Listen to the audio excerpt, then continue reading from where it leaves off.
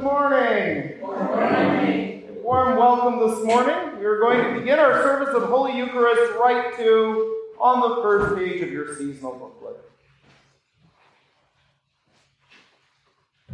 Blessed be God, Father, Son, and Holy Spirit. And blessed be his kingdom, now and forever. Amen.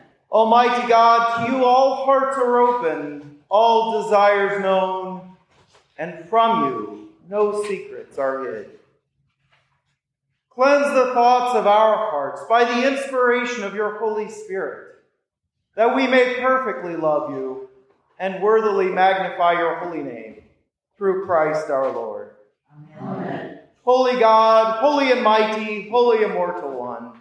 Have mercy upon us. Holy God, holy and mighty, holy immortal one. Have mercy upon us. Holy God, holy and mighty, holy immortal one. Have mercy upon us. The Lord be with you. And also with you. Let us pray. Let your continual mercy, O Lord, cleanse and defend your church. And because it cannot continue in safety without your help, protect and govern it always by your goodness. Through Jesus Christ our Lord, who lives and reigns with you and the Holy Spirit, one God, forever and ever. Amen. Please be seated for the readings.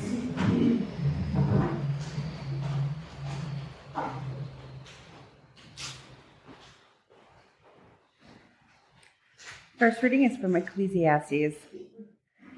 Vanity of vanities, says the teacher, vanity of vanities. All is vanity. I, the teacher, when king over Israel in Jerusalem, applied my mind to seek and to search out by wisdom all that is done under heaven. It is an unhappy business that God has given to human beings to be busy with. I saw all the deeds that are done under the sun, and see, all is vanity, and a chasing after wind. I hated all my toil in which I had toiled under the sun, seeing that I must leave it to those who come after me. And who knows whether they will be wise or foolish? Yet they will be master of all for which I have toiled and used my wisdom under the sun. This is also vanity. So I turned and gave my heart up to despair concerning all the toil of my labors under the sun. Because sometimes one who has toiled with wisdom and knowledge and skill must leave all to be enjoyed by another who did not toil for it. This is also vanity and a great evil. What do mortals get from all the toil and strain with which they toil under the sun? For all their days are full of pain, and their work is a vexation. Even at night their minds do not rest. This is also vanity. The word of the Lord. Thanks be to God. Let's say together Psalm 49. Hear this, all you peoples. Hearken, all you who dwell in the world. You of high degree and low, rich and poor together. My mouth shall speak of wisdom, and my heart shall meditate on understanding. I will incline my ear to a proverb, and set forth my riddle upon the harp. Why should I be afraid in evil days, with the wickedness of those surrounds me? The wickedness of those who put their trust in their goods, and boast of their great riches. We can never ransom ourselves, or deliver to God the price of our life. For the ransom of our life is so great, that we should never have enough to pay it, in order to live forever and never see the grave. For we see that the wise die also. Like the dull and stupid, they perish, and leave their wealth to those who come after them. Their graves shall be their homes forever, their dwelling places from generation to generation, though they call the lands after their own names. Even though honored, they cannot live forever. They are like the beasts that perish.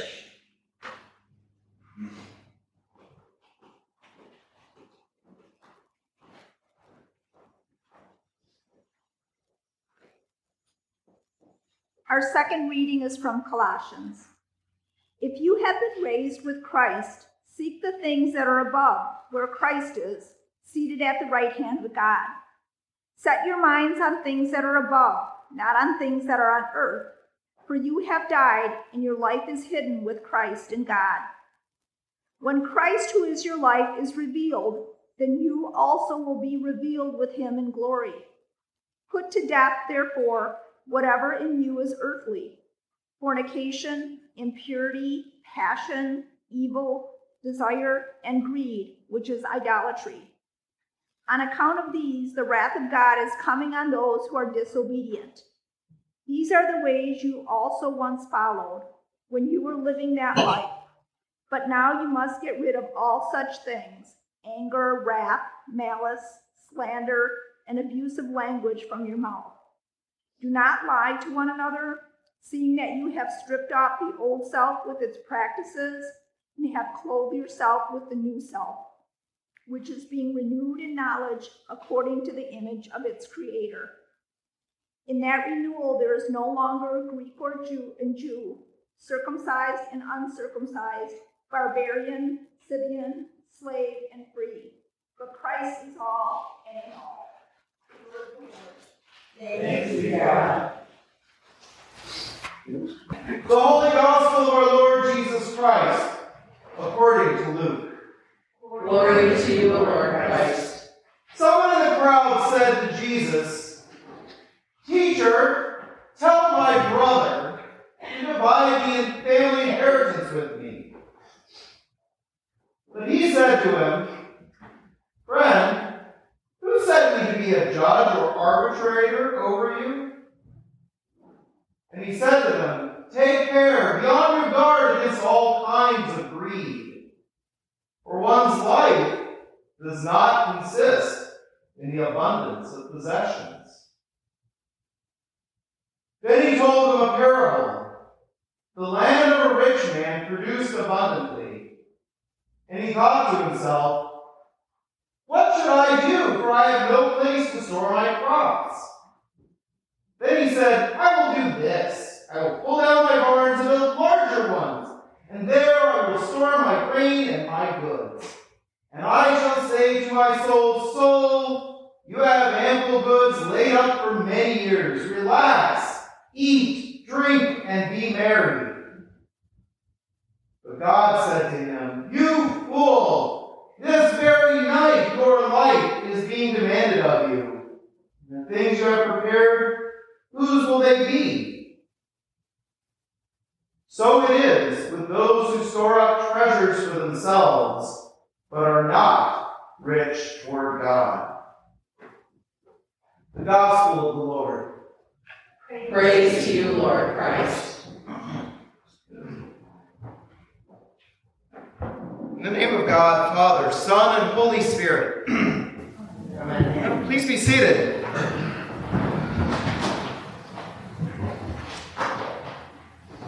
Several years ago, I was at a family reunion, and I have a very distant relative who's married to a woman by the name of Mary.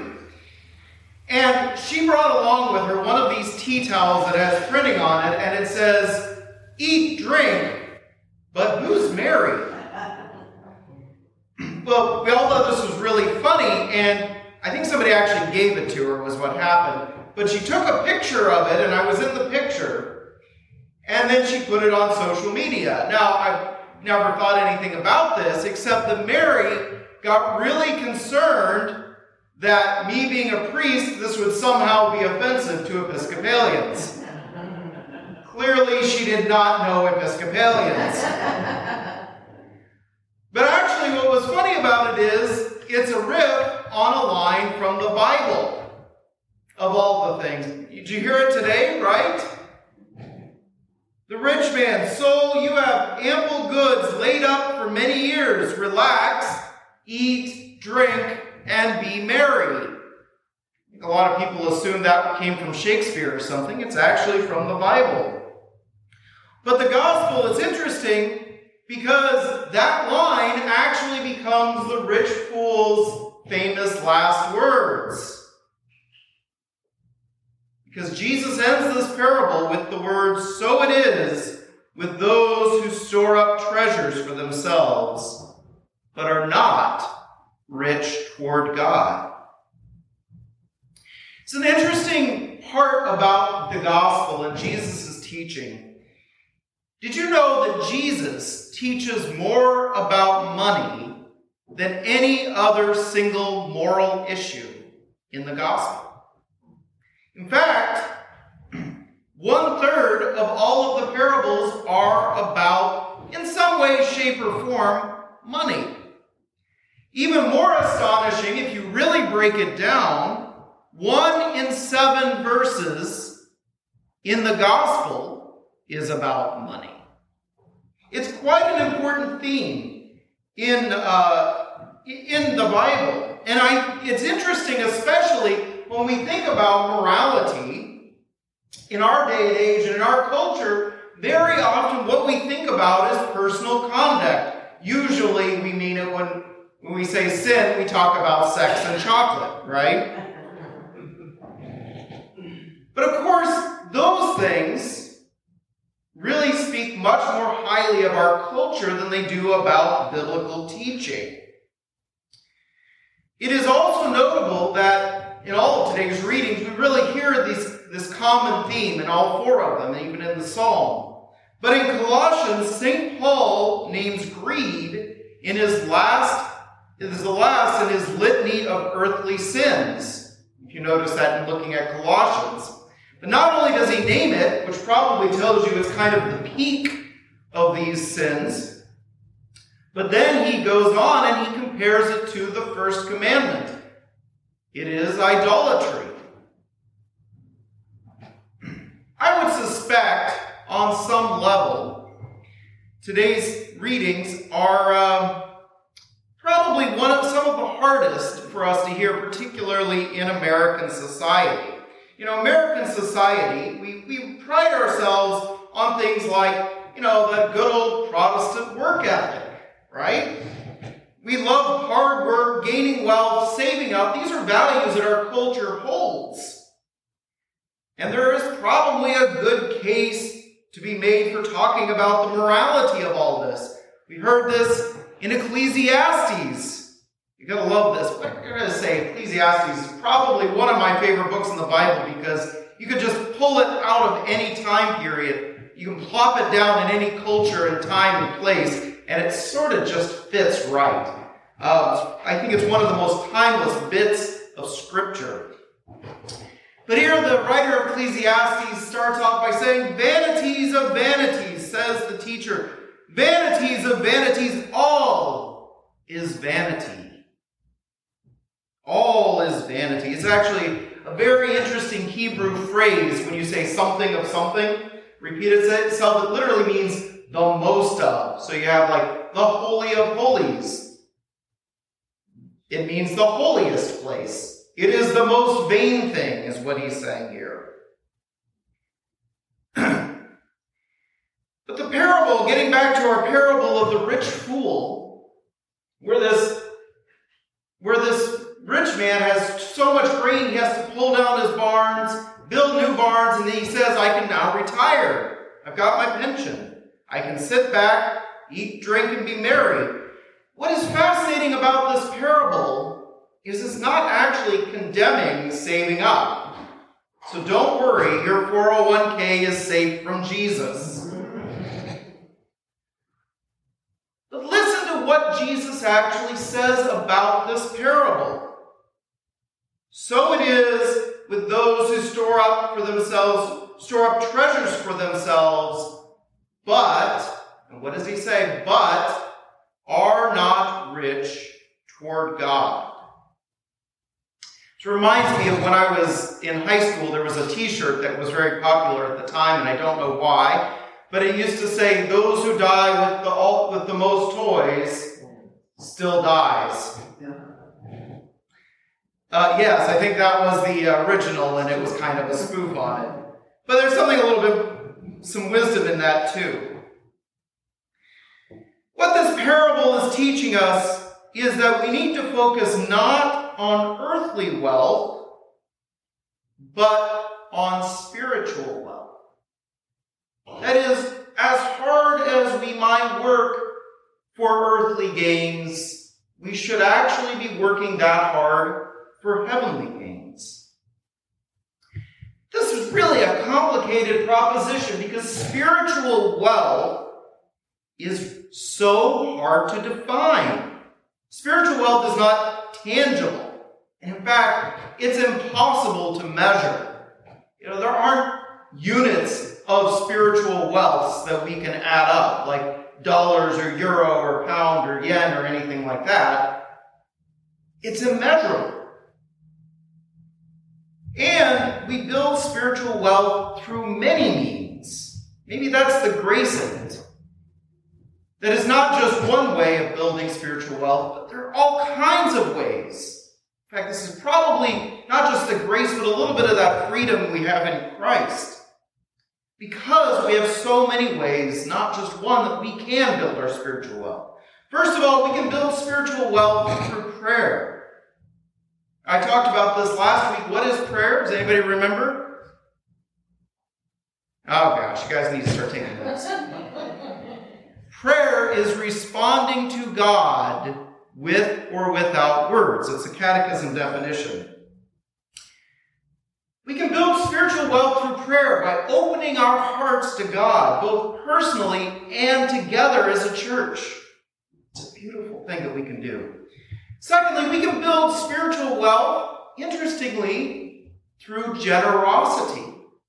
Giving freely of material wealth and time. Not storing up things and hoarding them, but seeing what we have as a gift given to us for the purpose that we share it. Now that's a real big shift on how we often, how probably all humans really, not just to pick on one culture, but how all people really see wealth, because we think of wealth as being something we need to, it's to be stored up. But our spiritual wealth would tell us that wealth is actually, we gain it for the purpose of sharing. Thirdly, we can build spiritual wealth through courage. I have often said that the opposite of faith is not doubt, it is fear. Fear is, of course, a natural response, but we cannot let it control us. Building spiritual wealth calls us to be vulnerable. You could just imagine, vulnerability is opening our heart up. But when we open our heart up, we also allow it to be filled. Now, vulnerability can make us uncomfortable, incredibly uncomfortable at times. That is the definition of vulnerability. And yet, it is a way that when we open our hearts up, they can be filled with that spiritual well. Also, we can build it through compassion, seeing the world through the eyes of another. I love this line from Ecclesiastes today. Sometimes one who has toiled with wisdom and knowledge and skill must leave it all to be enjoyed by another who did not toil for it. Boy, talk about a thing that goes against all of our inclinations. We think, hey, this is my stuff. I worked hard for it. And yet, the wisdom of it is, of course, as all of our readings point out, when we die, somebody else gets our stuff. But we can also think about this as its own way of a gift. Understanding that many of us work to make lives better. Many other people, in fact, work to make our lives better. The people who plow the snow in the winter make our lives better.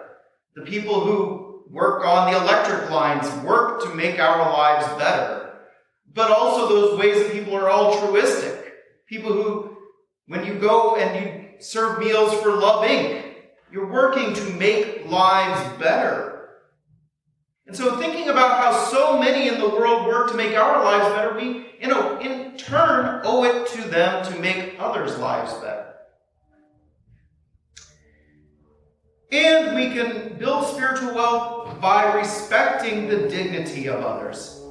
As St. Paul says several times, what we heard today in Colossians, in that renewal, there is no longer Greek or Jew, circumcised and uncircumcised, barbarian, Scythian, slave and free, but in Christ. But Christ is in all.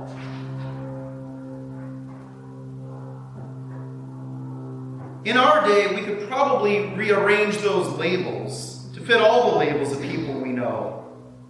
In fact, even maybe the person we don't like all that much. You know, one of the things that really gets me up on Sunday morning and makes me love coming here is I look out across this congregation and I see that line in action, right? We've got, in Christ, there is no young or old, no liberal or conservative, no, you name the label. And it's a wonderful thing that we can come here and gather and put those labels aside and say, yes, but you are my sister and you are my brother. Christ is all and in all. Now, all of this sounds good on paper, talking about spiritual wealth. And they are biblical principles, but of course we also know that we're human and broken and live in a broken world, and these are unsettling too. I think one of the challenges of thinking about the world that we live in, where wealth is this big value and we're called to be in spiritual wealth, something that may be a little bit cold in the world and warm in Christ, is have you ever been outside and it's really cold? And then imagine going immediately from that bitter, bitter cold into a hot bath. How would that feel? Shocking. Yeah, shocking. It's painful even. The world is cold and Christ's love is warm. And if we only know the world, the way of Christ sometimes can feel like a shock to our system, even though it's good for us. Spiritual wealth goes against everything we're taught by the world. It puts the self aside and it embraces God's love. It is the wealth we build in our hearts and not in the treasury. It is our treasure in heaven that will not perish. Amen. Amen. Thank you for joining the St. John the Divine podcast. If you're interested in worshiping with us, you can visit us at 9 a.m. at our church, which is at 216 East Chandler Boulevard in Burlington, Wisconsin. If you want to learn more about us, you can click the link in the description or visit stjohnthedivine.org. Just remember, we're the one in Burlington, Wisconsin, not the cathedral in New York. Have a great day. Bye.